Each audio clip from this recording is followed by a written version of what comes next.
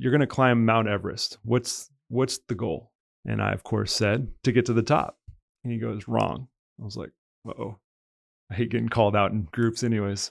And he goes, no, the answer is you want to climb to the top, you want to summit, and you want to come down safely.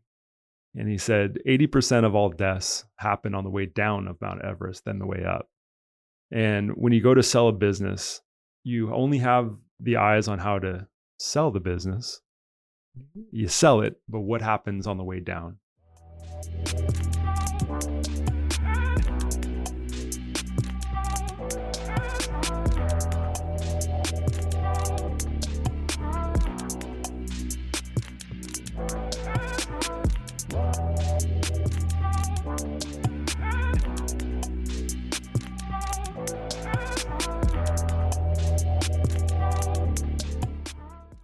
Welcome to another episode of the Profitable Property Management Podcast.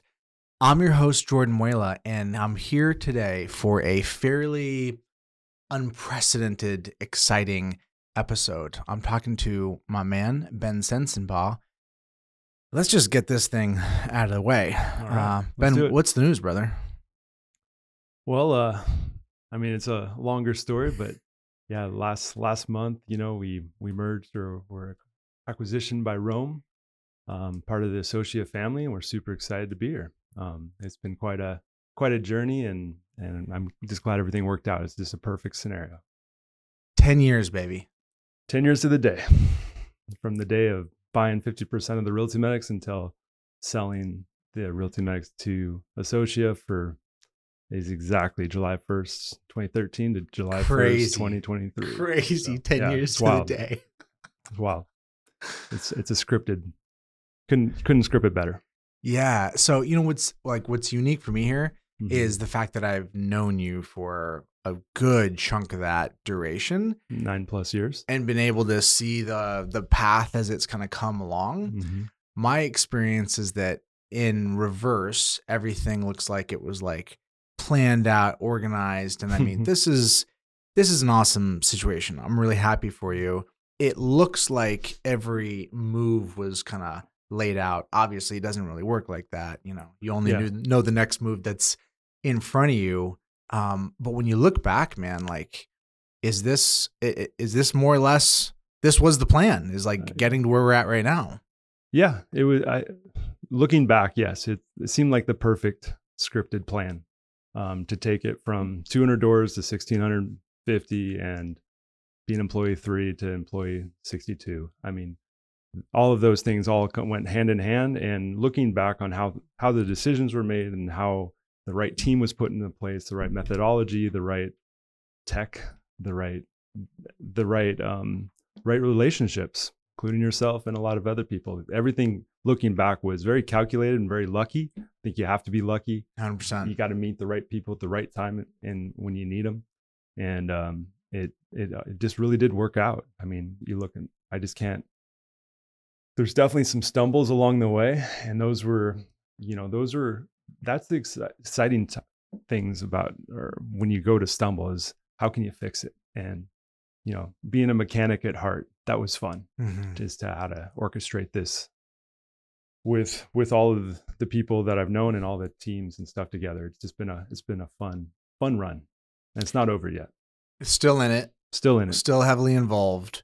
Yeah. That's probably one of the distinctives that's worth highlighting right out of the gate. Right. There are fundamentally different types of buyers, different types of acquirers. There is. Rhome is known for having more of a cash flow orientation. Right. Philosophically, generally speaking, folks that value cash flow tend to make fewer changes to the business because they're wanting the stable business to continue to produce the cash flow. Right. When you had discussions with a number of different types of buyers, right? You got exposed to the full panoply. How did you think about finding the right match and the right partner, knowing that it wasn't just the size of the check? Right. Well, number one was taking care of the staff, the people that have been here for 9 or 10 years and who have really worked hard to grow it alongside me. I couldn't sit there at the end of the day and say, you probably have a job. And by the way, I just got paid a lot of money. couldn't do that. And I hadn't found a partner who was willing to do that and also pay at least a little something. So, those other partnerships, that they're good for certain models. It just wasn't mine. I thought ours didn't need a whole lot of fixing, didn't need a whole lot of extra support. I thought we ran a really good ship and still do. And so I wasn't looking for someone to come pick us apart either. I mean, maybe it's just being a little conceited, or I really like how we operate, and I think we operate differently than most people, and we were profitable doing it. So I didn't really want to give up and have someone, pick off the good parts, take our contracts, and then see what's left. I think there's still a lot of what we have built that is unique that can help other people, not just to hit pause or power down and have all of the technology and processes that we wrote that was unique to us just go away. And that, I mean, that's the second part of it, but I could power down if I knew that everyone was going to be okay. And when this opportunity came, it was a no-brainer. I mean, Charles Riska and Kit Guerin, they're great guys. It was an immediate connection. It was just you couldn't script it any better. Just to meet them in the right moment. Ari had a different LOI on the table, and then things like this happened, and it went really fast, and it was clean, and there was no I should have done this or should have done that. Every box was checked, every single one. It felt like it was really fast at the end, because it's not like the idea of selling was new to you. You had talked to a number of parties for really... like talked to, only two, but aware and talked to, and inquire with a lot of people who have sold or people who have been in talks. I've always been in the talks, but usually I didn't get past like the second checkbox of, what are you going to do? You want it on, you're going to make it go onto your platform, all those things. I just never listened past that. So once we kept on checking the boxes, it was okay. Let's rewind the tape a bit. When you think about the discrete eras or epochs of the business, what were like the inflection points? You came in 10 years ago. What were the meaningful inflection points in you building this thing and getting to this point? Well, there's probably a lot of them if we go step by step, but walking in to a business that I didn't know much about, I kind of blindly left corporate life and jumped into property management just because I thought it was an opportunity that probably could be fixed in some way. And I thought there was also recurring revenue, which I liked, and there was no expansion limits of retail or something like that. So going in and then understanding the books, the accounting side, that was the first heavy lift, is to be triple tied out in Appfolio and actually understand your numbers. Looking back at that was, I tried to make heads or tails, like how are we going to make money? But looking at the books and not having good numbers, you can't make good decisions. So it took a long time of fixing that. And then at the same time, like looking at the process of property management and the different roles and trying to catch, low hanging fruit. Like, we used to, as long as a vendor submitted an invoice, we'd pay it. Now, have we paid that before? Well, I don't know. It was simple things like that. Like, no, we got to tell our vendors when we pay, and we already have an open bucket for it. And then, okay, this invoice needs to be paid, not I submit an invoice, I get paid. Simple things like that. But we were going back and auditing it. We found, oh man, look at these vendors. They're simple stuff. And then looking at, just the different processes, what's efficient? How are we keeping track of stuff? How can one person leave and then another person pick up? What's really important, and what's the best way of doing this? Again, I hadn't done property management before. So back in 2013, who has done property management, done it well? And so it became like a thesis project, a research project, a lot early on of like, what's the best way to structure? What's the best way of gathering information? What's the best way of communicating? What's the best way of keeping organized? What's the best software? And there was a lot of good shops out there. I remember specifically talking to Brian Birdie, and he was open book sharing information on processes. And I Very was like, generous. very generous. Was the first one who kind of like opened up. One of the first persons I met in NARPM, ironically as well. But and he started sharing. I was like, oh man. So then I learned how to gather that information and ask the right questions and start building. So didn't build off one person's. I built off of probably 100 different people and what I thought was the right move. And I was just using logic throughout the way. So this is probably 14, 15, 16 time frame. And as we're doing it, we implemented, that's when I met you, right? At 14 was taking in Lead Simple. And we first mastered our sales process because I was taking all the lead flow and I had Outlook, just emails coming in. I was trying to keep track of that. I was like, this is dumb. And then immediately after that, I hired the BDM, employee number 5. So as long as we answer the phone, back then it was way different than now. But answering the phone, I know everyone says this now, but that was a big deal for us. Just answer. I think it still is, bro. It still is. But you're right. A lot of people are not, but they're catching on though. It's not a secret anymore. Back then, it's like legit just had to answer and respond and have some kind of package to offer them. What do they want to hear? What's the customer's voice? So just to backtrack a little bit, yeah, we highly focused on that. So we were growing and partnering with people, with realtors that were selling foreclosures.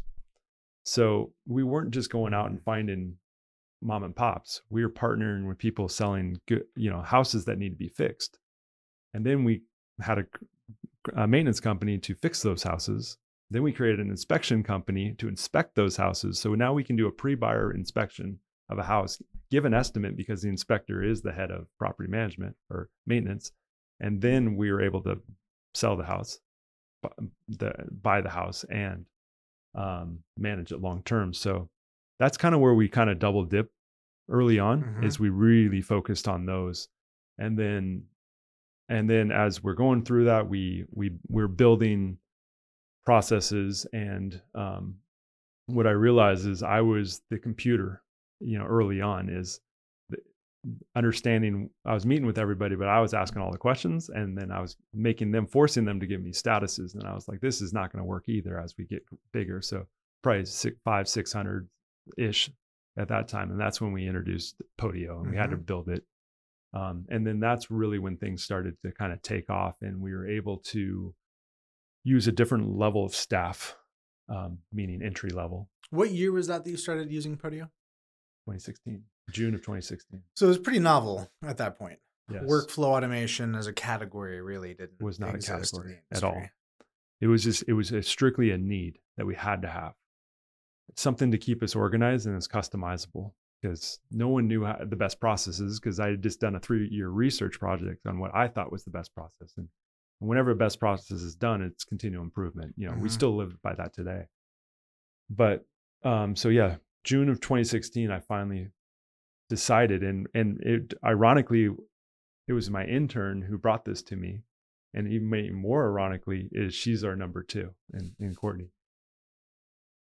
I love it. That's awesome. That was 7 years ago. So, someone who just came in straight out of school and said, hey, look at this. And I said, nah, that's not the right one. Then show me that again. I was like, wait, what can we do? And then I'm like, this will work. This can talk. So then anyways, had to build it and work with her but so software happened. We had to get organized. We had to start reporting our numbers. What is good, what's bad, what's overdue, what's not overdue. And those numbers allowed me to self-manage. All I had to do is point at a screen and say, that's red, go fix it, please. And my expectations, the company's expectations, were very clear in that expectations were set, and you had to hit those numbers. If you couldn't hit those numbers, we had to talk about it. And not because it was a performance standard, it was because there must be something I missed in the understanding of that process.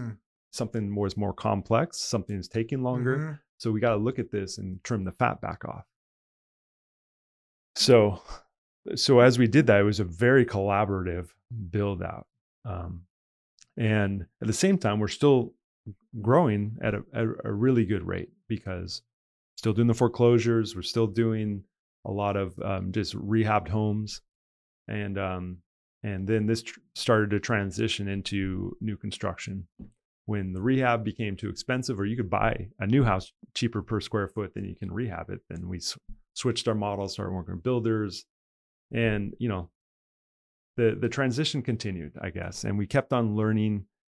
In this time frame, we also learned that we needed a maintenance company that allowed us to kind of have that was separate from the property management company, so we could either have our own technicians or just have really clean automation of accounting and have a vendor portals and we wanted transparent. We didn't want to give the same of giving an invoice or a work order to a vendor and it goes to a dark hole.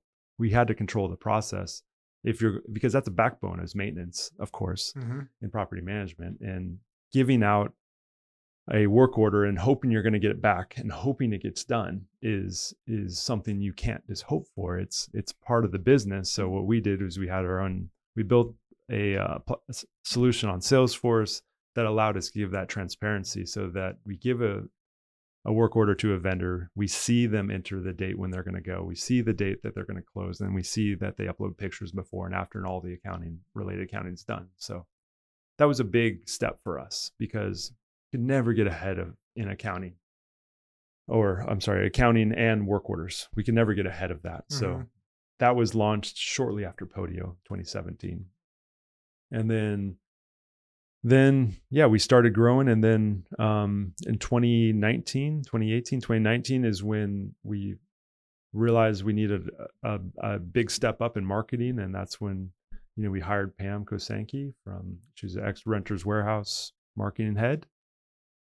She really came in and really helped us polish up what we wanted to do. And then right around that time is also, I think, Jeremy Pound, and off your podcast, bringing Jeremy into the, trying to be his first property management client and say, hey, this is what I want to do. I need a better playbook from what us.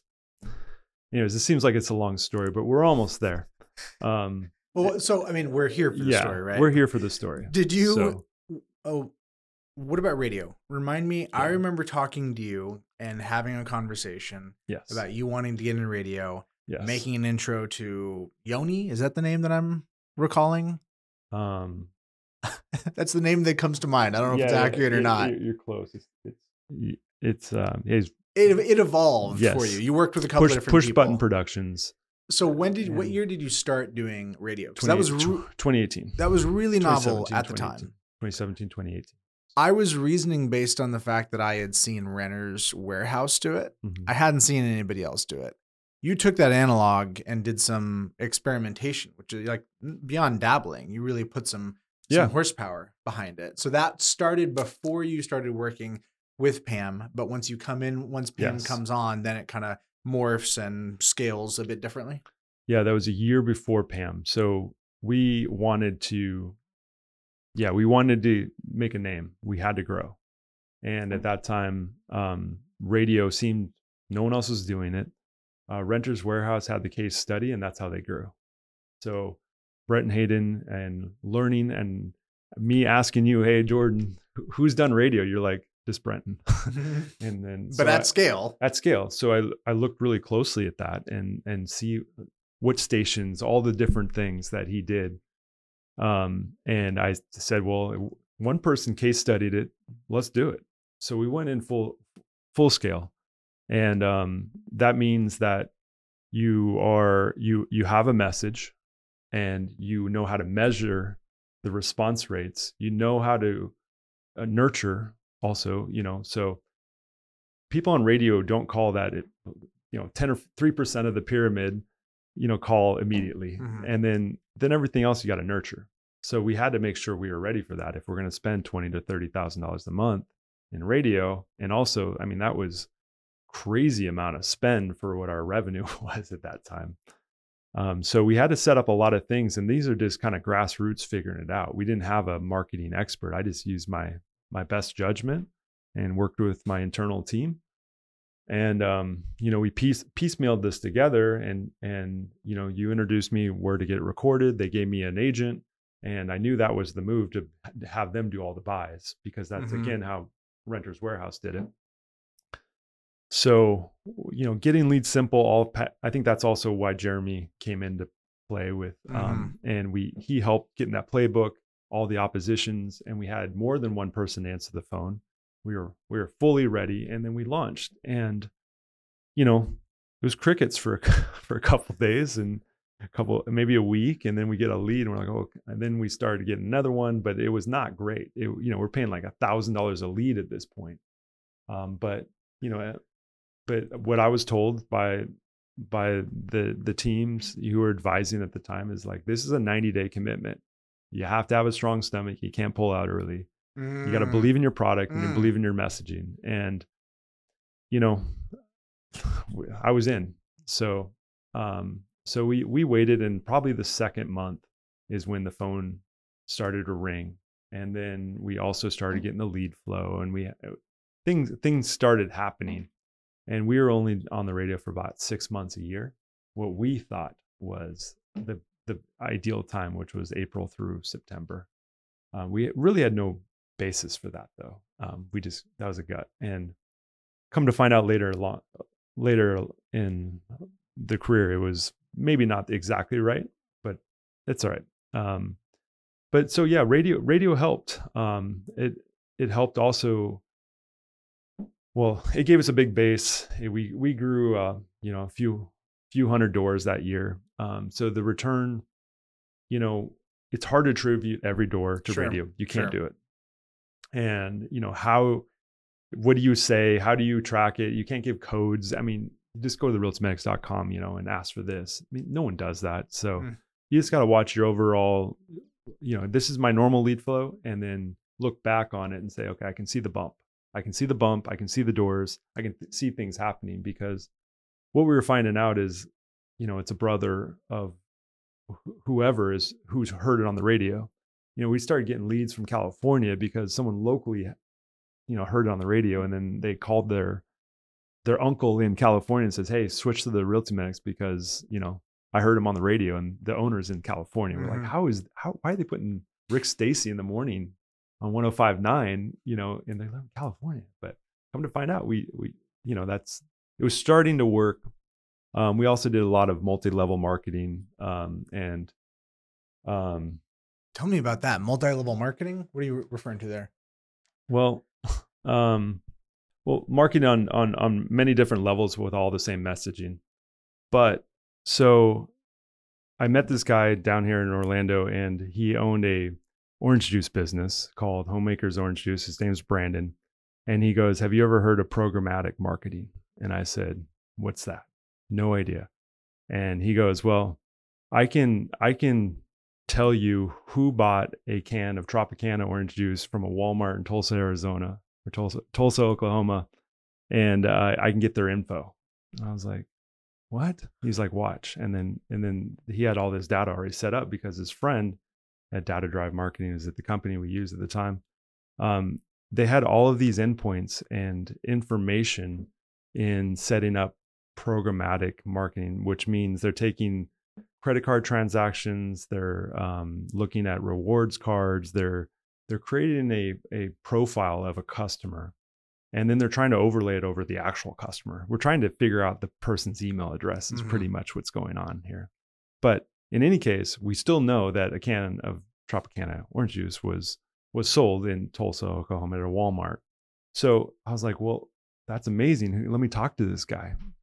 And so we did, and we started setting up programmatic marketing campaigns to, what I always call the golden nugget of I've never been able to find where the self-managing landlord or a person who owns a rental house, what class of society, what group are they in? And it's never been, you can't. It's so it can be anybody. It really can be. You can get it down to kind of close on a demographic, but you can't get really that close. You can't go to a conference or spend all your money on this. It's too broad. Radio's going to hit it.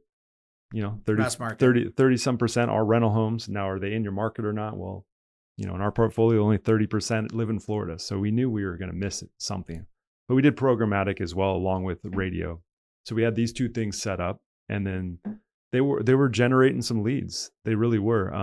Programmatic, we didn't ever get it like super, super dialed in. So we were, a one hit, one shot kill. But it was worth, and we learned. It was just a part of the growing pain.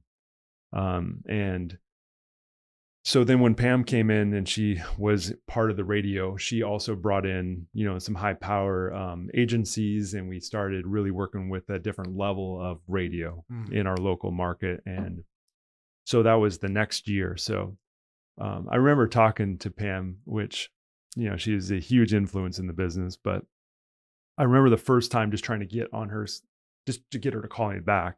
And she's like, "Oh yeah, you do property management. Okay. And tell me about it." And I said, whatever. And then I can tell she was about to hang up. I was like, wait, I do radio and I know metrics and I know what my customer acquisition cost. I started this diarrhea of the mouth. Like, no, I do programmatic. I know how to follow up. I know these different stations. I know this and know that. And, this is my spend. And she's like, "What?" I was like, "Yeah. And we have our own software. We're doing all these things." And she goes, "Oh, okay." And then, she's like, "Oh, cool." And then I somehow convinced her. Once you realize you're a serious person. Yeah. And there might be a little bit of meat behind this. And I really, really wanted her help. Again, another person on your podcast, not throwing too many feathers in your cap, but yeah, you can have a lot. I'm glad that connection is lucrative. So yeah, she came on as our fractional CMO and helped us out a lot in the growth cycle here, and really kind of help us nail down who we are and what's the message we want to show and be consistent about it. All right, let's park on that. Yeah. How did that feel for you? Some people, when they go into the messaging positioning conversation, feel like this is a perfunctory, low-key waste of time because I really just want the leads. How did you relate to like slowing down and having that messaging conversation before getting into more lead flow stuff? We were able to really define what our guarantees are, what our unique differences, what's our why should someone choose us? And also, we got to give the client or the potential lead no reason to say no. We wanted to say no, if anything. They weren't a good fit for us, but we wanted to make sure that every lead that came through the door, that we set everything up so that they had to say yes. Offer per se. The offer was great. We're a great company with great reviews. We have great staff, great software. Everything is great. Pricing's acceptable. We weren't the cheapest, but that wasn't the reason to kick us out yet. We give us a chance, and we never answered, which Jeremy taught us, never answer the price question until you figure out who they are and what was important to them, and then cater it to them, and then you drop the price at the end.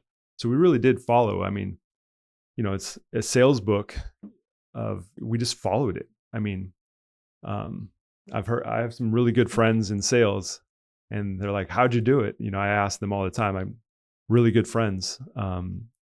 And they said, "We just followed the playbook. We just never went left. We never went right. We just did exactly the same thing over and over and over again. And it worked."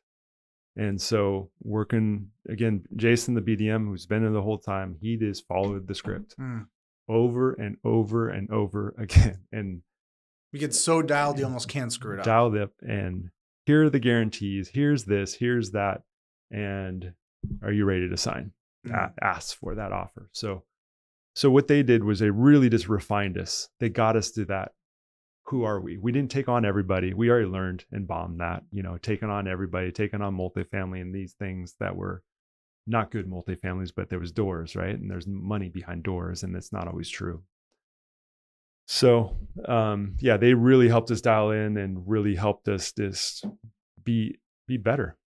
They just leveled us up because they had the experience and they taught us well. So radio continued, programmatic started. We started doing commercials. OTT is over the top, doing dialed in commercials over the air. So, the way commercials work, we can be neighbors and we can be watching the same show, but different commercials can be delivered through the streaming platform based upon the users' likes, wants, and demographics. So understanding that and creating a message, we tried that. We didn't finish that project, but again, we learned from it enough to say, let's try something else. And those were ideas that like Pam would bring to us and say, hey, what about this? What about, direct mail? Everyone's heard direct mail. We're restarting a whole direct mail now. But back then we did get some more leads out of that by just having consistent drip to the same people. So what did this add up to in aggregate? Let's say in 2022, for example, how many units did you guys add? Ballpark. 340. On a base. Well, how many units do you manage right now? 1650. Got it. Okay, so this is some pretty significant acceleration as you were going through these exercises. Yeah, we're in the 200s at that range, but what's interesting to me about you is that you have this appetite on the ops side that's obvious. Somebody talking to you for 5 minutes will just get really clear that you have this heavy ops orientation. But you also had the appetite for the sales and marketing side. You didn't put that at arm's length distance. You used the credit card reference earlier. That's the way a lot of people relate to it. Like, hey, all that's cool, but I really just want the leads. I don't actually want to like learn about this. Right. You embraced both sides of this. As you're doing all this marketing stuff, what's happening on ops? Does it feel like that? Is it the typical experience of things kind of keep breaking as you're scaling? What broke as you scaled, if anything? Let me think. Ops was number one. So if ops was not number one, then we turn off marketing. So and the fuel to the fire of how much time we're going to be on radio or how much time is how proficient ops is.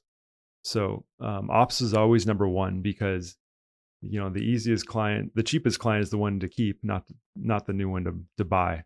And we always had to focus on our churn rates, and having a stable, operating, well-oiled machine business was more important than marketing. But we still are in business to grow our companies, and you can't grow just by having great ops. You might not shrink as fast, but you still can't grow. So there was definitely times when we pulled back on marketing because ops was a little shaky. We're going through a growth phase. We're doing this. But we usually always, right about that time, we also always found a solution, whether it's EOS, whether it's Podio, whether it's, just better people to join the team. There was some, or we fired 110 owners, 110 doors, 84 owners, overnight, and that was a huge boost to the team. What led up to that? What was the calculus that you did in advance? We just rated our owners because I kept on hearing names. If I hear a person's name, it has to be bad because I'm trying to stay my best out of the day-to-day ops. But whenever I kept on hearing certain owners' names and how we're compromising for them or how mean they were, yelling, screaming or just demoralizing, I was like, this is crazy. And then I was like, well, I asked the team to rate them 1 to 4. The 4s were, we had a criteria for each one. 1 is they trusted us, we liked them, great. And 2 is like, they trust us, they asked a few questions, but overall they're still an okay person. 3 is like they don't trust us, but they're kind of nice. They ask a lot of questions, but not quite ready to fire. And then the 4th is like mean and doesn't trust us, and gives us a hard time. So they did that analysis, and then we also looked at. When I got that, I started looking at the doors and how can I correlate the two together, not just an owner. And it came down to price. A lot of it also was anything below it. I think at the time was $1,100. We just cut it out. So unless they were a 1 or 2 owner and, they had part of their portfolio below 1,000, we didn't cut them. But anyone else, that's how we came up with that number. And I mean, the 80-20 rule is like the staff had 80% more time.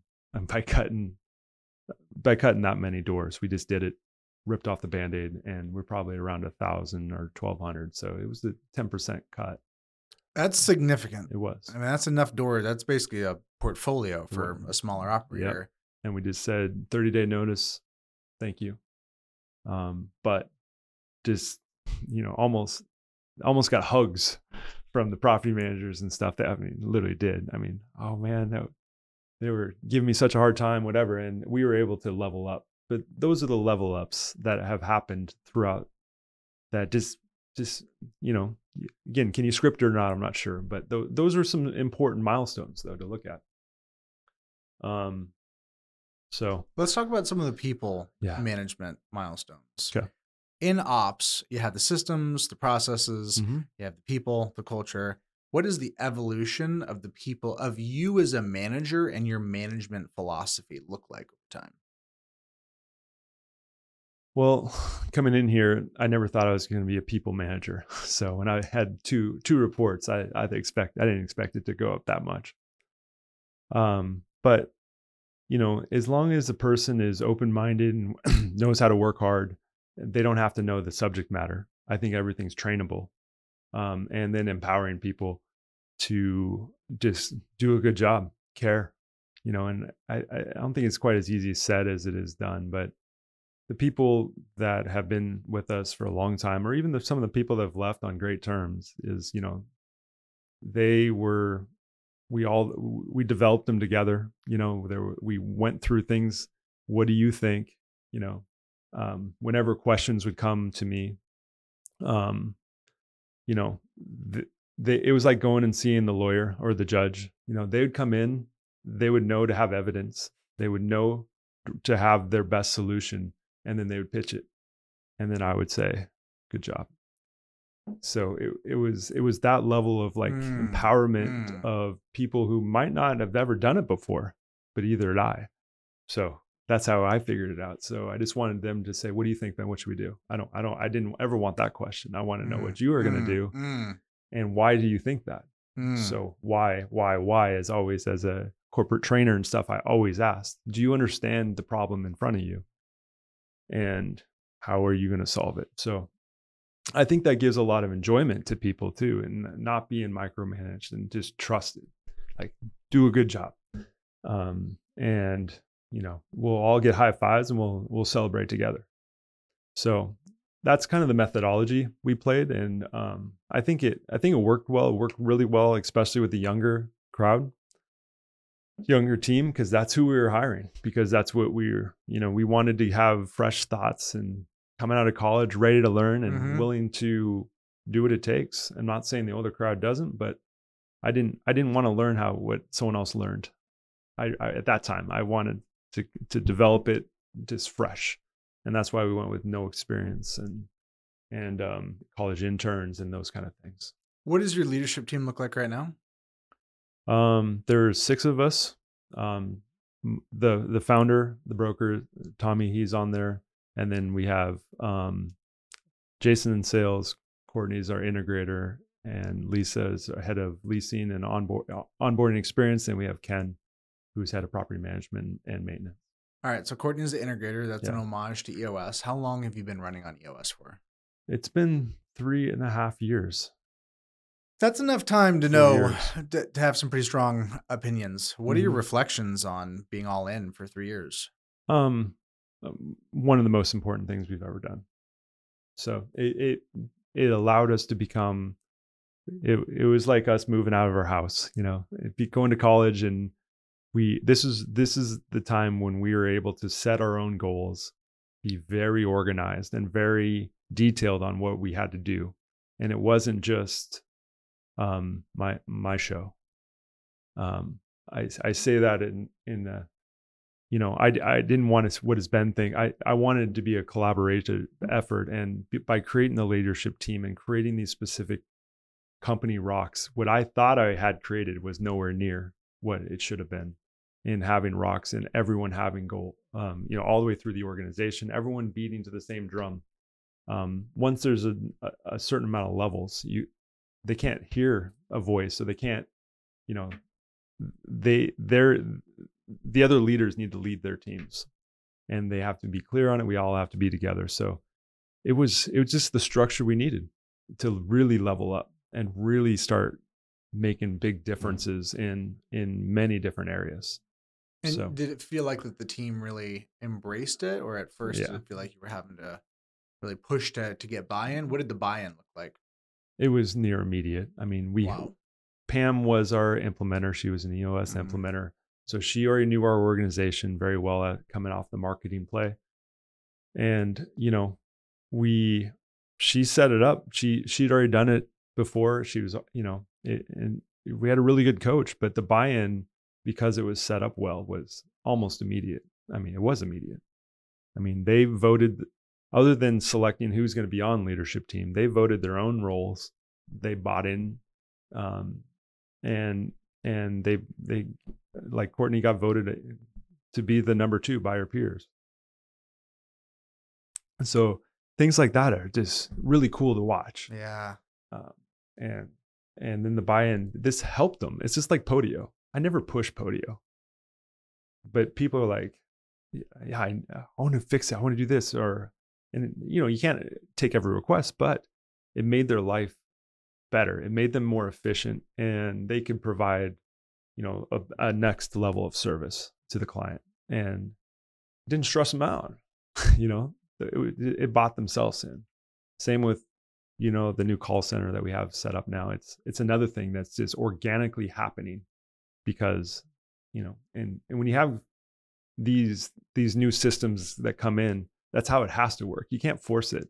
If you force it, you really, really have to believe in it. But if you're going to try to force anything, but if you have buy-in, it's organic. It goes Mm. viral, Mm. and your job is so much easier and better. So, but sometimes it takes explaining, why are we doing this? And again, I'm going back to the whys. As long as everyone's on the same team and understands the full reasonings why this is a better deal, it's a lot easier to get on board. Not knowing is this it's poison in some ways. Mm. People are going to be, just hold back. They're not going to, I don't know, I'm going to wait and see, and things like that. Right. See if he gets tired of it. Is he really going to be still talking about this 6 months from now? Right.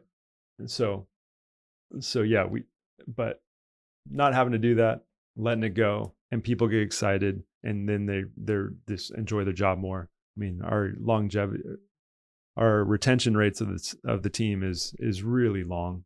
I'm not even sure where it goes, because most of the people are still the original seat holders Mm. throughout the company, even remotely.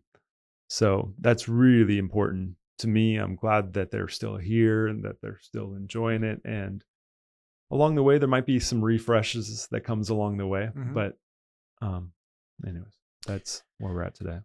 You said call center. Let's hone in on that. I don't Yeah. hear a lot of folks talking about building a call center. When I hear call center, I think there's a couple of vendors that do this in mass for after hours calls, etc. Mhm. What was the genesis of this thought, and how has it developed over time? So we're still pretty new in this. Somebody else, Andy Moore, who's in our profit coach group, has something similar. He also runs a short term. He gave me the original idea, and then, but what it is, when a person has to answer the phone, and then they get yelled at for whatever reason, my air conditioning is not working right, or this or that, the other thing. There's an emotional toll that happened. Mm. And they might have been in the middle of renewing a lease or doing a delinquency or doing something else. But now they have answered the phone. They're emotionally tied to this situation that's happening. And then now they have to stop, have empathy, say, I'll get back to you, solve their problem. But to solve their problem, they're probably going to have to stop and go research. Why did the air conditioning go out? Is there a work order? Where's the vendor? All these things. And maybe this tenant is called 2 or 3 more times in this 30 minutes, and they're still, yelling, which they're hot. It's August, it's Florida. But there's an emotional toll that happens. And then they have to take the call, they have to solve the call, and then they have to figure out whatever the heck they were working on before the call happened. And from an efficiency standpoint, that doesn't make any sense. Why we should have a person just doing this and who's uninterrupted. If you're uninterrupted, you're going to process whatever. 20 renewals in a day. But if you have a lot of interruptions and phone calls and different things happen, you're only going to do like 2. And what did you really solve? But so at least the idea of the call center is to kind of buffer the team so they can take in, and they're going to get yelled at, but they also don't have to solve the problem. They're going to take in the call. They're going to look in the system and say, and hopefully the system is updated because now the other team has more time for that work order and the vendor and things. So it's all in the system so that the person can look at it and say, oh yeah, we have this scheduled for tomorrow. Your air conditioning is going to be fixed. Is there anything else I can help you with? So they have more resources to make sure all the data is right. So by having that information, and also from a showing standpoint, from owners calling, who wants to call up your property manager and they're either on the phone, they're in a meeting, or something goes to voicemail. When was the last time you called your cell phone company? You have a question because your phone doesn't work and you get a voicemail, or call up your bank and get a voicemail. Where does this happen in major industry today? It doesn't. You call in, it doesn't really matter that I'm talking to Jordan, but my problem is this, how are you going to solve it for me? So as I started looking around for something closer to property management, I couldn't find one. Why? Why are we holding a jack of all trades, a position that's so hard to train and to be good at everything? It's a unicorn. And if you are a unicorn, you're going to be paid a lot of money and you've been in it for a long time. But I'm going to guess there's 1 or 2 parts of the job you either hate or you're not good at. Late rent. You're too nice of a person. You don't want to yell at the lady to pay her rent. You're like, oh, give me next week or something like that, for example. So I think by taking the call center and it's not just calls, it's also chat, it's showings, it's all leads, it's a little of everything, and eventually it's going to be emails as well. But it's a customer service representative to handle all non-process oriented communications for property management. Well, for owners and tenants. And leads, applicants, everybody. Full coverage. Yeah. Anything that's not initiated. So renewal, we initiate the renewal. A work order, we initiate the work order. A late rent, hey, Mr. Owner, you're not going to get paid. We initiate that. But anything else is non-scheduled or it's a lead. So we just need to take care of that, because if we don't, you're going to get a bad name, or people are just going to snowball through it. And then that gives the other people way more time to do their job correctly without interruption. And they can be a specialist in 1 or 2 areas. I'm a renewal person. I'm this person. I'm work orders. I do unit turns. I do this, leasing, onboarding. There's all different departments, but you're really only doing, this is my concept at least. You're doing one thing, you're doing it super well. And you might work as a team, 2 renewal people, whatever the size of your company is. But I think it can be done much more efficiently. So that's what we're kind of test marketing, I guess, in a way. But as we do it, people are like, again, it's one of those viral things where it's like, yeah, well, this is crazy the way we used to do it. So people are like, yeah, the call center, man, it's helping us out so much. And it's already starting to happen without really making all the specialists and stuff like that. So once those ideas happen, at least I want to continue those ideas through to make sure it's set up right. It's refreshing the business. What's the staffing model for that, by the way? 6 people. Co-located, correct? On the same place? No. All over the place. Yeah, all remote, Nicaragua and Philippines. And yeah, I think that's it. And how do you maintain QA and oversight over those conversations? Given that they're client facing, it's high stakes, how do you QA it? Well, the main way is agent and customer sentiment. We built it on Amazon Connect, and it can use a lot of AI in the conversations that happen. And if the customer is that upset at the end of the call, those are the calls we're going to review and ensure that it was handled appropriately to use as a training device. And then we also have transcripts and issues and resolutions for every single call that is done by AI as well. So we can quickly see and start to categorize things And then we have data, basically, is what I'm trying to say on how we QA it.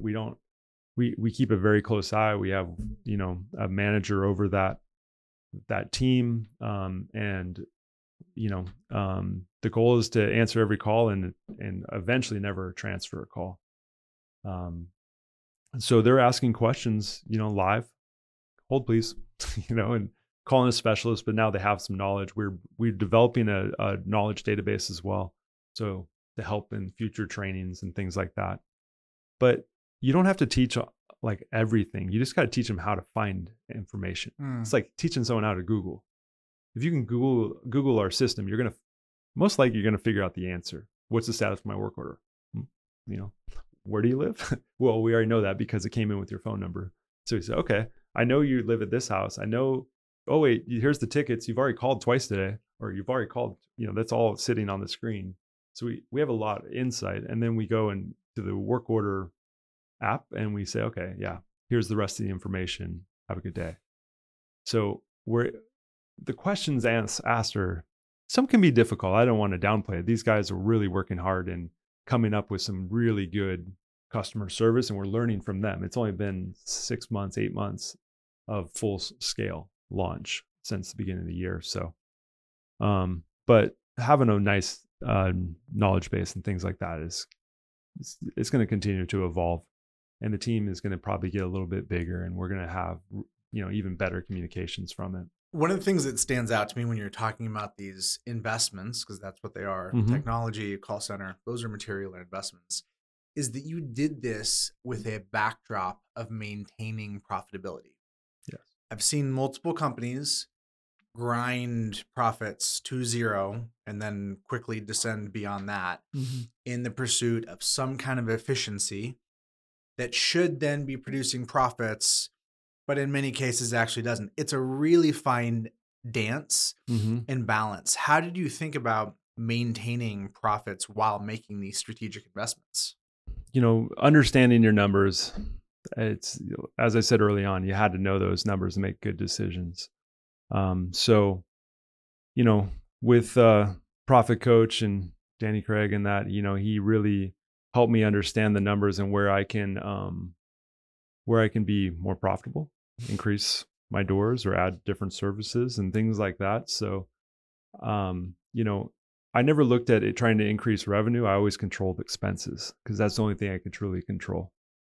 So I did that from the beginning and being very thoughtful for every dollar that was spent. And that can include me changing out the toilet paper in our office to, also being the CFO and also being the IT guy and also fixing stuff around the office or doing the car maintenance and things like that. I was very thoughtful in every single dollar that was spent. So then that gave me a baseline. Why? What was motivating that? Some people would say, oh, Ben's just cheap. What was motivating that self-consciousness on the cost side? I wanted to make sure that we stayed profitable and, again, controlled expenses. Like if I went out and fixed the car, I would have more money to spend on marketing. I would have more money to spend on Podio or a developer or do something I really wanted. There is a time and cost around my time, but at the same time, there was other things I wanted to do more, and I knew I didn't have the ability or I needed to buy it. And that could be another person. Do I want to hire an IT person to run our IT in our office, or do I want a person to be, run the call center? That didn't exist at that time, but have a better maintenance coordinator. Can I give this person a raise and I can run the books? So, coming from previous companies, that controlling expenses was the number one thing that I wanted to do. And then coming back to Danny, and when we were $170 a door in revenue, I knew that if I raised it $10, I had an extra whatever amount of money, line. And then I can afford to do something with it. Now, is that a person or is that a marketing play? It's a capability. I had capability to expand. So again, controlling those expenses with a fine-tooth comb and understanding them. it really allowed us to do what we needed to do and never lose profitability, because I wasn't, even though radio was calculated, it was a lot of money. Mm-hmm. It was a lot of money, but it was also calculated in that I knew what I had to get from a return, but I also know I just raised $10 out of my dollars per unit. So I knew I could afford it, even if it didn't work. So it allowed us to play with marketing in a sense that, all the other numbers stay the same, and I'm only playing with one variable here. So someone somewhere hearing this is going to conflate profits with distributions. And I hear you saying that your orientation was on retained earnings to redeploy the capital within the Yes. business. Yeah. Being profitable was there, but again, controlling expenses, whatever was left at the end of the day was left. The goal was not to make a distribution at the end of the day. Not in those years. Those are growing years. But staying profitable, just in case somebody comes along, was always important. So yeah, profit. I had a W-2, and that's what I should. Coming from a corporate world, I lived on my W-2, if not less than that. So I never went out. My personal expenses never went into distributions. I didn't need distributions to live. So that was. I guess it was it didn't matter. But I knew I had to control profitability, and I wanted to be at a certain range, and of course someday be as high as possible. But in those days, it was a little bit different. But again, controlling expenses was a huge piece of the growth play, and just getting all the people I needed. On the revenue side, what kind of shift did you see on your revenue per unit? When you first gained awareness and consciousness that this was something to juice, you took it from what to what? How much movement did you see on that side? Oh, from beginning of Profit Coach until now, it's $93 per door. $93 of movement. Yeah. 93. Yeah. What was the starting point? 170. I'm at 263 today. And I know I'm still low compared to most people, but I'm low, and a calculated low in some ways, because again, I want to make sure I bring in the doors. So, and we're still we're just as profitable as those other guys because we're controlling our expenses. So that was the unspoken. No one's ever asked me that before, by the way. So good job.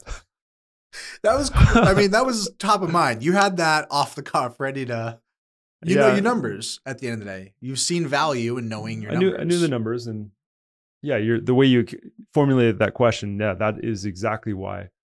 And it only caused a problem later on in the last 2 years when I'm still changing out toilet paper in the the company restroom, that I was like, man, I really got to get some help, because this is not worth exactly my time, but and we could afford it, and I could start delegating off some of the stuff that I probably shouldn't be doing.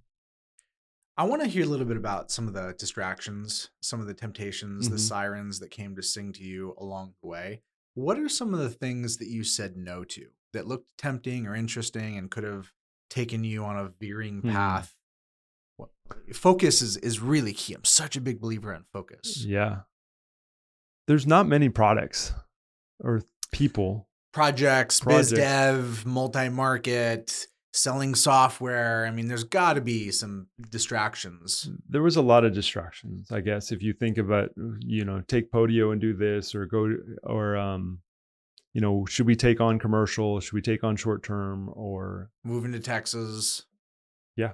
I mean, let's go into Northern Florida, but it was always, at the end of the day, it was really staying focused on, I still believe there was a big market share left in our Central Florida market to acquire. And by diluting that to move into any other market, or to spend any more time on creating a maintenance company or selling software or doing something else, was a risk to the overall objective.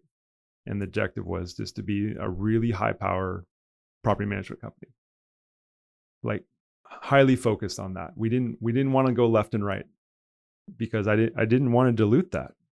I felt we were pretty good at what we did, but there was a risk. There was no reason to take a risk and go to North Florida, or start selling a product that I didn't know the answer to.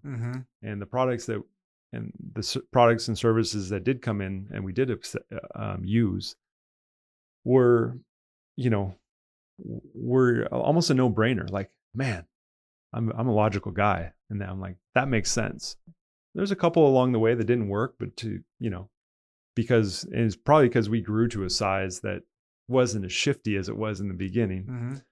But it was really staying focused of the game plan early on. We're not a property management business that also is a high power sales company, for example, or have maintenance technicians and sell to another. No, we tried that for a quick minute with our maintenance business. We started servicing other property managers, but I realized quickly that we're providing them with one of the best services that property management offers. And so I was helping my competitors. I was like, for what? What's really going to make the money at the end of the day? How are the staff going to be paid? It's from property management. It's not from maintenance. It's not from selling software. It's not from anything else. Property management is the main engine, and we got to feed it, and not dilute it. Don't starve it. Just keep on feeding it and stay focused on it. What about brokerage? Brokerage was a key piece in selling homes, but not my business partner was selling homes to grow our portfolio. He was, and that was thrown back into the pot. We're feeding the property management company. Now, if he went off and hired agents, we're going to be paying commissions out and making the money's going to leave the house. We wanted to keep the money in the house. So Tom was really focused on making sure if someone does sell, we sell it, keep the money in the business, or sell them another house, and so we can manage it. So brokerage was a piece, but it wasn't an expandable piece outside of his realm, because we didn't want to dilute the product again. Again, we're a property management company. I don't care if we make X amount of dollars off a bunch of real estate agents. It was outside of our model and expertise.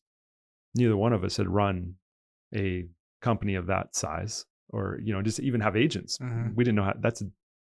Teaching sales is, as well, it's much different ball game, and they're independent contractors. So they're not drinking the same juice. They're not loyal. They don't have to be as loyal. They're out there making their own money on their own 1099. So it's a different model. Very different vibe, different ethos, different energy. Yep. Same when we had technicians, it was tough. Blue collar is, there's nothing wrong with it, but it's hard. It's just the dedication and things are just different. And that's why we went to the markup model early on, is trying to keep technicians motivated and having to worry about their time cards and all of the inventory products. And you're spending all this time on something you're not an expert in. So that's why we took this. Well, I can be an expert in coordinating, when you go and also how you invoice. I can control all of that. But so that's a fairly clean argument. The argument that instead of managing a fleet of technicians, I can simply do markup. So I'm getting a fair bit of the markup with none of the hassle. The pushback, obviously, is around quality, vendor management. Talk to me about that. What does that look like for you? I mean, vendor management is super. I mean, it's so important. And again, coming from previous companies, that was a big part of what we did. So I knew that was super important, and it's giving them feedback, it's bringing them on properly, and then it's also monitoring them. It's almost like your kids in a way, and you again, I didn't want to give them a work order and hope to get it back someday. It is, here's the technology, here's what you're going to do, and anything you need, we're happy to do, and we'll always pay you on Wednesdays. But in return, I need to make sure you follow our system, and you'll always have work. And then we had vendor scorecards and feedback and weekly meetings and things like that we talked to them and said, hey, listen, you took a little too long. This was a little too high. This is what we would like to see. So we take it very seriously, and it's part of the success. You can't just hire everybody. You got to put time into them. What kind of receptivity? Vendor scorecards, that's really interesting. What kind of receptivity did you find there? Every single work order would they get a rating from price to service to quality. We're send in a survey to the tenant afterwards, make sure everything's cool. Then we're rating them also back on theirs. We have 5 components of that scorecard, and it's on their vendor portal. So when they log in, they can see what their current rating is. And then we also rate them 1 to whatever number. And if you're our number 1 guy, you're going to get the majority of the work orders. So it's your ambition to do better. We didn't ever give one guy all of the business, of course, but there was some thought behind it, of course. And but if you are a high power HVAC company in Florida and you had great pricing and you did good scheduling, you're going to get most of our business. But you 90%. And as long as you do well, we're not going to have to dilute dilute anything down. So that's a constant thing. And the things that are still tough is, I need trust for anyone though. I need a tree vendor. I need a fence put back up. I need I don't know, a stucco repair or something that's what is the cost of that? There's a lot of variation of that. So those are the times when vendor management is not as key, because we're not going to use that tree vendor every single week or every single work order, right? But we still have to work with them, and they have to understand what we expect for pricing. But it's never ending. Just like managing, teaching, being a leader, it's never ending. You can't just hit the brakes and take a vacation. If you do, it will crash. So as you're building this thing over a 10-year period, what are you thinking along the way is the end destination? It turned out to be the thing we're talking about. But along the way, what was in your mind's eye? What were you thinking was going to happen? Was there going to be some big acquisition in the sky? It was just going to be profitable. Did you not know? I didn't know. I thought about it a lot.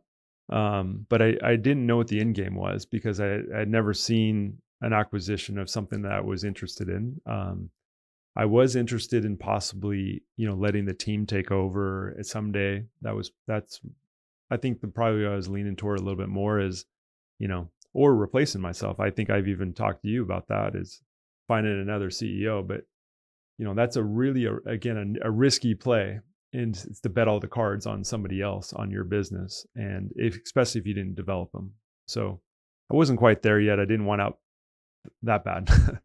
I never truly wanted out. I just wanted to know what direction to take it. So, so that's why the Rhome deal was such an easy call, because it was what I was looking for, but I didn't know it existed. I think what's interesting is profitable companies have the greatest amount of optionality in moves.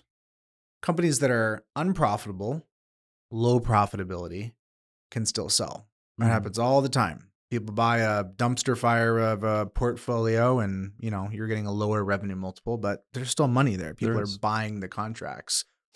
When you have profits, you have free cash flow. And that is optionality. That's a game you can keep playing. It is. Of any of the options that you just listed, hire another CEO, bring your employees up, or exit. When you thought about the options that were before you, early on in the first conversations that I remember having with you, it was more in that kind of like COVID run up. I just remember some scattered one-off conversations with you. Didn't go anywhere, but there was like a 2 or 3 year window where M&A activity really heated up. It got a lot of airtime. And I feel like in some ways we're almost kind of like coming down on the backside of that as things have settled. But there was a lot of craziness going on for a period of time. What were you thinking when M&A activity was really loud? Was it tempting to you? I mean, because you have this thing kicking off free cash flow, which is great. It's really hard to pass up. Yeah. Well, again, they had to hit all the check boxes, and I was interested. I wanted to know what our self-valuation was. I didn't know. I've never done an acquisition. So, not knowing what you're worth is just like, taking your car down to CarMax and what's my used car worth, right? That's all I was really doing. And I only did that a few times to get me within a ball game. Benchmark. yeah. So and then so that was an option, but it didn't feel right yet, and the ones that was watching from afar from other people selling and things were not a good fit for what I wanted to do. I would rather, you know, operate at a lower level and remove myself, and then hopefully we can figure out something and keep the cash flow and keep the team and keep things in line. But I I wasn't. Well, it takes time to develop everyone to be able to offboard all the roles I had, and um, so it was a journey, but there was never an offer or something that was like, man, that looks pretty good. I, I, and fortunate enough, we had enough cash flow, we didn't have to do that. Mm-hmm. So it's like window shopping a little bit, but um, yeah, I just never. The journey also wasn't done. I think if I add something back is, I liked what we were doing. I liked building out of all of the software and the owner dashboards and everything we had. I Mm. really wanted to get that to a certain place of not needing me to run it. And we've just recently, everything recently was accomplished for the most part. I don't run IT. I don't do a lot of these extra things or development projects and stuff like that. We have people now that can take the vision and run with it, which is absolutely amazing. So I think over time, yeah, we if Rome didn't come around, I think that's probably the next move is to try. Maybe I wouldn't want to take another CEO though. That's just too much of a risk. Unless I knew them and I slowly groomed them, but it would not be overnight. I'd rather give my team a chance and see what they can do because I'd rather bet on them than on somebody I don't know.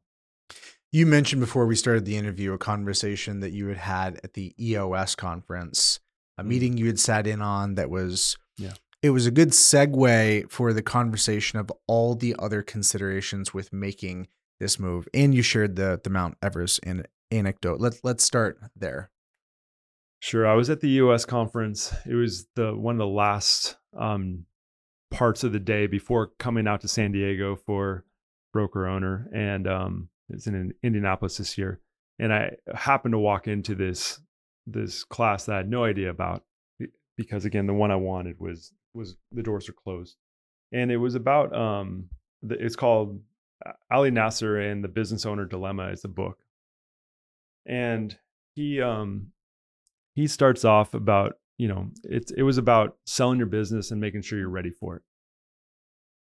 I was like, well, I guess this is kind of relevant because, I wasn't sure yet, but so I sit down and only the front row is left, and he starts going, he goes, and he points at me and he goes, so Ben, you're going to climb Mount Everest. What's the goal?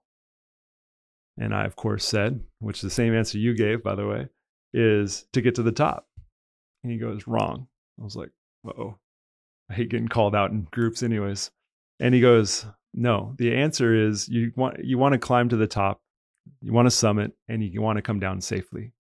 And he said 80% of all deaths happen on the way down of Mount Everest than the way up. And when you go to sell a business, you only have the eyes on how to sell the business. You sell it, but what happens on the way down? And it was a very interesting concept in that, yeah, I mean, no one ever thinks of that. Most business owners, they started out, they bring it as out of infancy, and they take it and they work their entire life. They give up relationships and everything to get to the $200 million exit or whatever it is. And these are guys in the rooms like sharing, man tears. It was crazy. But they given up everything. Then they got there and they sold, they get paid, but then they have no fulfillment. They don't know what to do tomorrow. And there wasn't a plan. And where are you going to invest that $200 million or whatever your sale price is? Do you have tax planning? Do you have your estate set up? Do you have life insurance? So it's like an EOS model for business owners selling.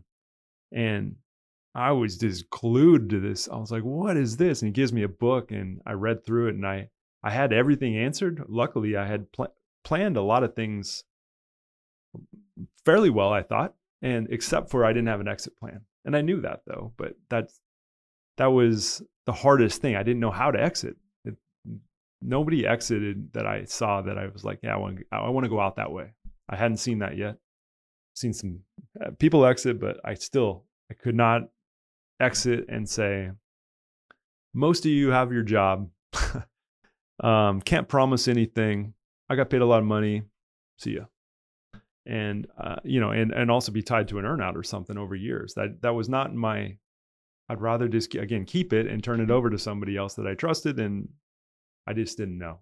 But it was a very impactful hour seminar, and I read that book, and I still pick it up, and even afterwards, it's like there's still some things to figure out there, but it's super interesting.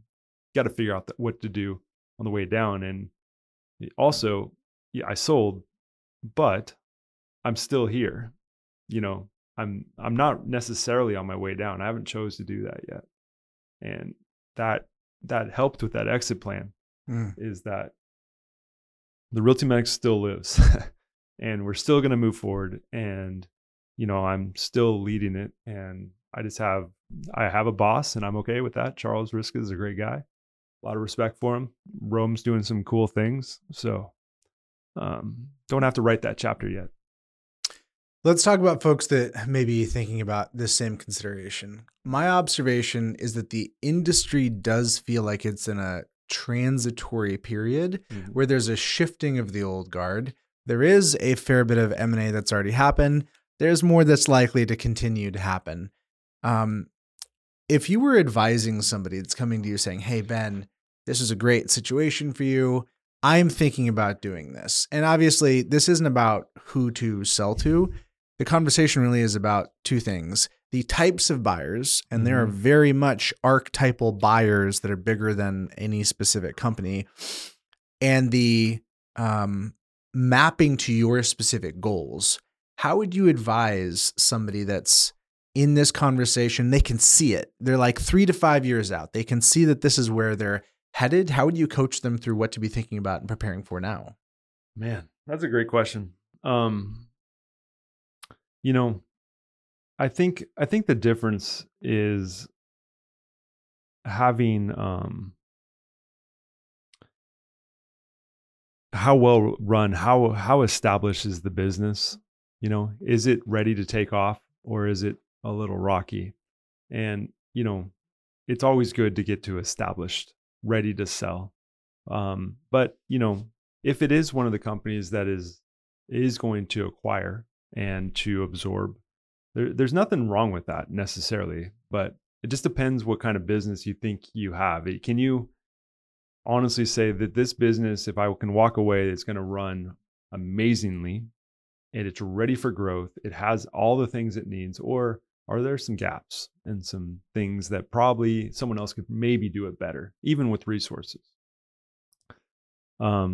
So you always want to get to profitability. You always want to know your numbers. I'll go back to that. I said, even control your expenses and just get onto that financial side and then worry about the process side is the next move. And with whatever software or however you do that, hopefully it's lead simple. But it's there's not really an easy answer to get it ready to sell. You're either ready or you're not. If you're going to get it ready to sell, you're just going to get profitable. You're going to reduce your churn, you're going to increase your growth rate. They're going to look over however many years. It's not just the last year, it's over the last few years, because they want to make sure this isn't a one-time thing. And you want to get the best number, however that's calculated, to make sure you can exit appropriately and whatever makes the best sense for you. Yeah, it's really interesting that you say get it profitable to get it ready. I find that there's a subset or a class of owners that are really drawn to the idea of not getting it profitable and just going all in on growth and really not worrying or prioritizing about the finances as much. What would you say to somebody that feels like that profitability is actually going to slow them down? Well, if you're in that big of a growth mode, I don't know. It's tough because I grew and was profitable. So bingo. Right. And I think you have to do it in conjunction, because if you're growing and putting all of your money in marketing, then you're spending 20, whatever your profitability is, 30, into something that's non-sustainable over time. So you got to prove both. You got to prove that you're profitable and can market and grow at the same time. It's not unless you're going to sell on a revenue play, which maybe that's out there, but at the end of the day, you're not making any money along the way. You're just going to wait for the golden at the end of the rainbow or something like that. So I wouldn't do it that way. I would run it efficiently and grow and be profitable. I wouldn't choose one over the other. Pivot to the person in the complete other seat. Somebody early on, they're looking at the industry, they're getting in, they're maybe 3 to 5 years in, and it's not super profitable, and they're wondering, is it ever going to be? Is this did I choose the right thing? Should I go into property management? How would you advise somebody early on in the business about what it could be and how to do it right? Man, that's tough. If you're still struggling and figuring out what's up, right? It takes a special person to figure all this this crazy multi-billion-dollar industry out. So, I'm not sure. If it's, I would probably look for an acquisition partner earlier than later in something like that. If you know that this is so stressful and this is not really going the way you want it to go, and you don't see a light at the end of the tunnel, then it's probably finding one of those acquisition partners that would need those doors. And that is go completely different than I answered than I expected. Well, it's the first one. You got to work on profitability, and you got to worry about running a good company. Wow. So, all right. So summarizing, your answer is basically, if you can't figure out how to be profitable. After 3 to 5 years. Well, one was early on not knowing how to run the business, and that is concerning. You're dabbling, you're not going out there and researching and finding the right information, and you're not implementing. You can't implement. That's okay. You find someone who can find an integrator, go into US, run it appropriately. Maybe you're the visionary and you need an implementer. Get some of those key things into play. But yeah, I don't know. I hear you saying that this business can be profitable and therefore you should make it so. And if you find that you're incapable of doing so, you should go do something else. Yeah, that's what I was saying. That's about the sum of it. I think it is profitable. I think there's a lot of opportunities. Absolutely. You just have to be efficient and set it up right. And it's very profitable business. So I think it's doable. And majority of the people that I'm talking to, or at least in the circles, yeah, they are. They're doing well. So you're not going to be maybe the first couple of years. I wasn't. I mean, shoot. But there was a light, though. I knew where I had to go. I met the right people and things like that. So, but how many property managers are there out there? Like 60, 70,000? Yeah, 40,000. There's some that shouldn't be in it. Oh, undoubtedly. So that's what I'm more talking about. If you can't figure it out, but. Yeah, and you have surrounded yourself with peers who are performing well. Shout out to the $1 Million Mastermind group, by the way. Yeah, they're a great group of dudes. So when you think about building over this 10-year period, you referred to the metaphor of Everest, up, down, and if you can't get to the bottom, what was the point of going up in the first place? Right. When you think about the sustainability for you outside of work over this last 10 years, what are your reflections on how you held it, how you held the tension of this aspiration that you have with everything else, work outside of life, family, etc.? I had an hour-long conversation with your wife earlier today. It was great. You have a healthy, vibrant home life. You didn't sacrifice that for getting this, but I know there's tension. I know it's not easy. There is always tension there. Talk me through how you've navigated that. I guess it's going to sound corny. It's a balance. There are times every day when I left, I had to turn it off, and I left. I was home for dinner every night, and when we were building, I turned it back on at 8:30 or 9 until midnight. And developing whatever it was. But there has to be a balance in everything. It cannot be all consuming. Otherwise it's not worth it. I wasn't willing to give up 10 years of my life just for one thing. So having really good friends, experiences, and traveling, keeping your mind fresh and learning other things along the way and not be so focused on just the business was super, super important along the way. Having good friends. Yeah. And learning other businesses, case studying stuff, just continuously learning and not getting bogged down for one thing that didn't work. Allowed me to not, I might have, there's some kryptonite, as I call it. And the kryptonite would be a really upset owner, an employee that, something's wrong, an emotional issue. Those things are the ones that would keep me up at night because they've just like, man, we shouldn't have had that owner, or whatever. That process was fixable, and I would want to go fix it, and then I'm obsessed with that. Or any team member who's not happy. Why? What can we do? How do I re-inspire them? What needs to happen? But outside of those two things, it's a business, and we set criteria up, and if that criteria works, like we expect a work order comes in after 5 o'clock. If it's not air conditioning or you're flooding or a house on fire, it's going to be fine in the morning. No one else is going to look at it either. So I'm not going to stress about that. So we're teaching the teams that, and this, there is a time to go home, and there's a time to have fun, and then you come back and you're ready to go. I don't know. Balance. It's so important. It's the journey of a lifetime. There is no quick answer. Yeah. It's a worthy challenge, though. It is. Yeah, not to be all consuming though. I saw some guys in that room like that, and I'm like, man, you gave up a heck of a lot, and at the end of the day, are you happy? And it didn't look like it, at least. Yeah, I reflect, and sometimes it can be a little heavy just to reflect on the fact that there is definitely a piece of me that is somewhat compulsive in nature. As an entrepreneur, waking up. Sure. If I'm being honest, waking up most days and thinking about work. Yeah. Light turns on, that thought is there, compelling, moving me forward. To know that a lot of that is always going to be there, but I don't always have to give in to all of it. I can be with it.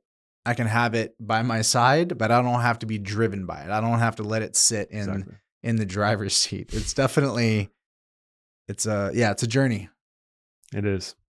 And sometimes setting up your mornings and setting up your routines and stuff is very, you can adjust to not look at your email or not do certain things. And you got to read the Wall Street Journal from 5:30 to 6:30 every morning or something. You change up how you approach your day. It will give you that time to reflect what's important to you, take some quiet time, whatever those things are, and whatever time you do it is super important, and not just jump back in. If I woke up thinking of Podio every single morning, I might have go to bed thinking about it because I was working on it so late. But now, you got to wake up and I ease myself back into it, make sure I'm making smart decisions and not being just overly consumed with the problem in front of me. That's one of the things I'm really excited to check back in with you like 12 months from now to see what the feel vibe difference is, how, like, I guess how you carry it in your day-to-day kind of background awareness. It'd be interesting, but I don't expect a whole lot to change. We'll see. I love it. Yeah. And I take that at face value. I would be remiss to not ask you a little bit more on the systems and the process side. Ben, you have cultivated a bit of a reputation in the industry as being known as a systems guy. People kind of think of Sensenba and they're thinking about tech, they're thinking about some automation, analytics, data, etc. I'm in this same game now.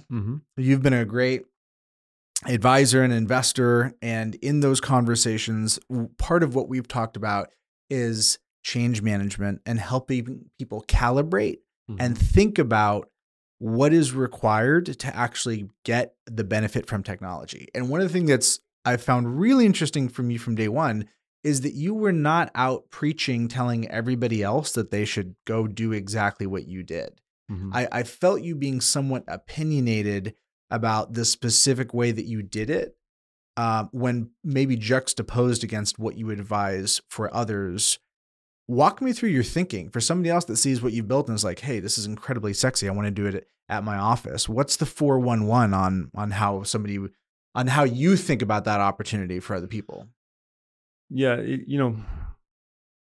I'm glad your business is around so I can push them that way, because taking on a new process and then developing a software around it, that was where I got extremely lucky in having some skill set that was a perfect match in what I wanted to build out. I could do it myself, and it's probably the unique ability out of anything is how to build a process and put some tech behind it. Is Which you have formal background in on the process, right? I mean, you right. just mentioned casually your background with processes. Yeah.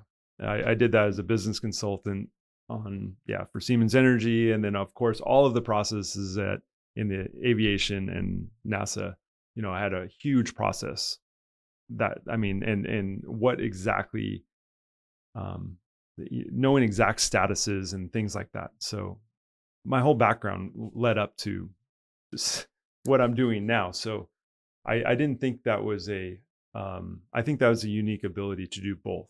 I think it's teachable to set up a good process. Mhm. I think it's teachable to use somebody else's good software or have another platform, to then run that process. I think the process part's teachable. I don't think the combination is both. And when I started to try to explain what I did, I get glazed over eyes, and then how I connected that folio to Podio and all these things, I would like, I can't. It's not. It's if you see the matrix or you don't. Yeah, and what's interesting to me is like Podio came through the industry. I'm super comfortable talking about it. I don't feel any like conflict with them as a competitor, et cetera.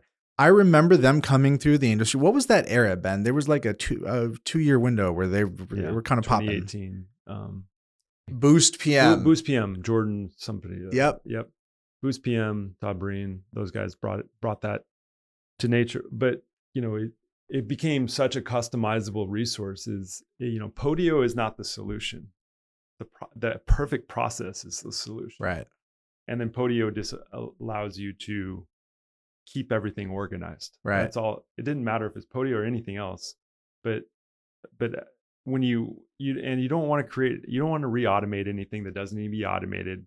You don't want to hit one button and then all of a sudden PMAs go out and leases go out. Money is getting spat out. Yeah, because the accuracy, you can't guarantee it. And how much time did you really save there?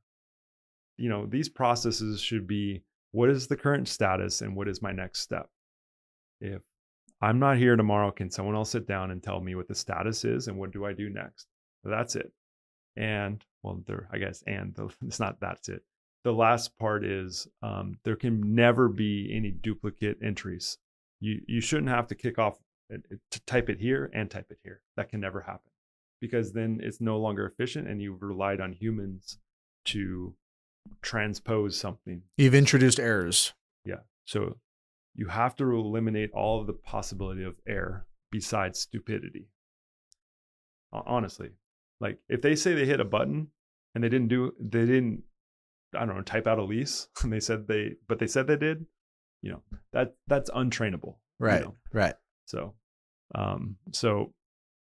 so as we built out those processes, we built them what we thought was the best way of building them, that it was super clear and they all somehow link together. So we take the process all the way from renewal. If they moved out, we go all the way through move in.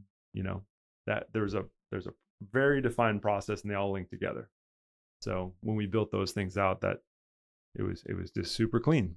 But again, doing the research to build the process, work with the team, what's the right move, and I don't know. I already repeated myself, but you can't automate to automate. You can't use Zapier to do everything in the world. I mean, it's super cool, but that's not the answer. It becomes a black box. It does, and it'll break. So where would you advise somebody to start? There's so many different choices, you can get overwhelmed. And what I Yeah. see repeatedly, Ben, is somebody that wants to get the whole thing right. They Mhm. want to engineer the whole rocket as one giant system before turning anything on. Yeah. I see that you incrementally built something over time progressively. You didn't spend 3 Right. years building the thing out before you were even using it. No. How would you advise somebody to navigate where to start and how to incrementally get value? Um, yeah, we started with the renewal process. So I think Renewals are killer. the renewal process is the most important process out of that's going to impact the property manager and the owner. Um, it's the most important process in that if you can keep the tenant in, you don't have to spend labor. Simple. It really is in a way, but that renewal process has to be clean. It has to be done by a good person and get right all the way through it. So if they are going to move out, that's fine. But now you're kicking off the most unprofitable time for an owner ever, and it needs to be done quickly and correctly and relisted properly, inspections done, the whole world. So that's where our main bulk of our business of our processes is when the tenant says or the owner says we're going to vacate, you know, then everything gets incredibly hard and a lot of labor. But we have to keep those things very organized and until we can get it back on the market and released. So what we did was we started with renewals, and then we said, okay, what's next? Okay, the tenant's going to leave. Then we built the vacant process, and then we built the inspection process. Then we built the you're building out your tenant damages in your estimate. We call it the estimate process or unit turnout process. And then you have your leasing process, your application process, your lead process, Mm-hmm. the move-in process, and then you continue with all of the one-offs, work orders, late rent, Mm-hmm. balance due, Mm-hmm. trust. Those are all separate processes that you add later on in life, really. But to control when the house goes vacant, not by the property manager, but all of them. Like, what is the whole process? So everyone does it different, and I'm surprised that there isn't some alignment somewhere. Like you did the NARPM accounting standards. There should be some level of standards. I mean, I know there's state differences, but there should be some level of standard on how to renew a tenant at least. And then if they do move out, what's the best way of doing it? Because again, my way is not the best way. It's probably a pretty good way Mm-hmm. because I did a lot of research to come up with it. And can it be better now? Maybe, because I wrote it 5 years ago. Maybe it needs to be a refresh, but there probably should be some standardization along the way.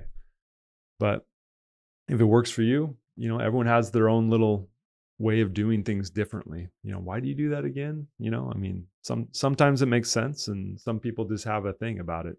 And I definitely could be one of those people in some process. We don't do this, we don't do that. I mean, I don't know. Ben, how do you relate to the owner that seems to be fairly intelligent, running a decent business, somebody who's Mm-hmm. not a clown?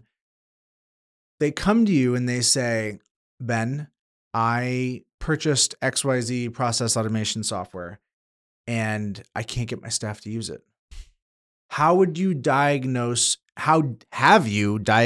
and troubleshot compliance and the lack thereof when somebody just doesn't like it for whatever reason?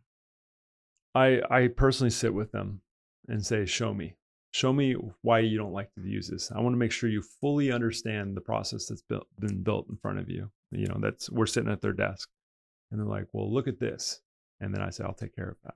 What would you like to see? And sometimes I'll customize it, but most of the time they don't fully understand how to use it. They're not Training. being personally coached through like on the job training. So I had a person, Lisa, she's on my leadership team. Lozano. Mm-hmm. She was a late adopter of Podio, and she would appease by pushing buttons or doing certain things. Like the last minute clicking of a bunch of tabs. Yeah, just so the report would run clean. But we kind of knew that, and it was still early on. This is really early on. But I would sit with her and be like, "What?" And then I would notice she had sticky notes all over her computer. I'm like, what is that?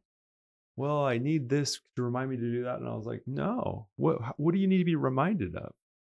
And then I'm like, well, that answer is right here, or that answer is right here. Or you know what? We should probably add, that's a great idea. And I fully understood how she thought she should approach the job Mm, mm. and approach the process. That, it's not the person, it's the process. We got to make sure the process is working correctly so it's useful. If they're against it, there's a barrier to understanding why and we have to explain those things. And then I would help Lisa. I implemented a couple quick fixes and explained fully how this would work and how important it is for this and the impact of everybody else. Like if you don't do this, the impacts are not over here. It's not appeasing me because your scorecard's good. It's like if you don't do it here, then the applications app or this app or that app are all going to be incorrect because they're waiting on your information to be right.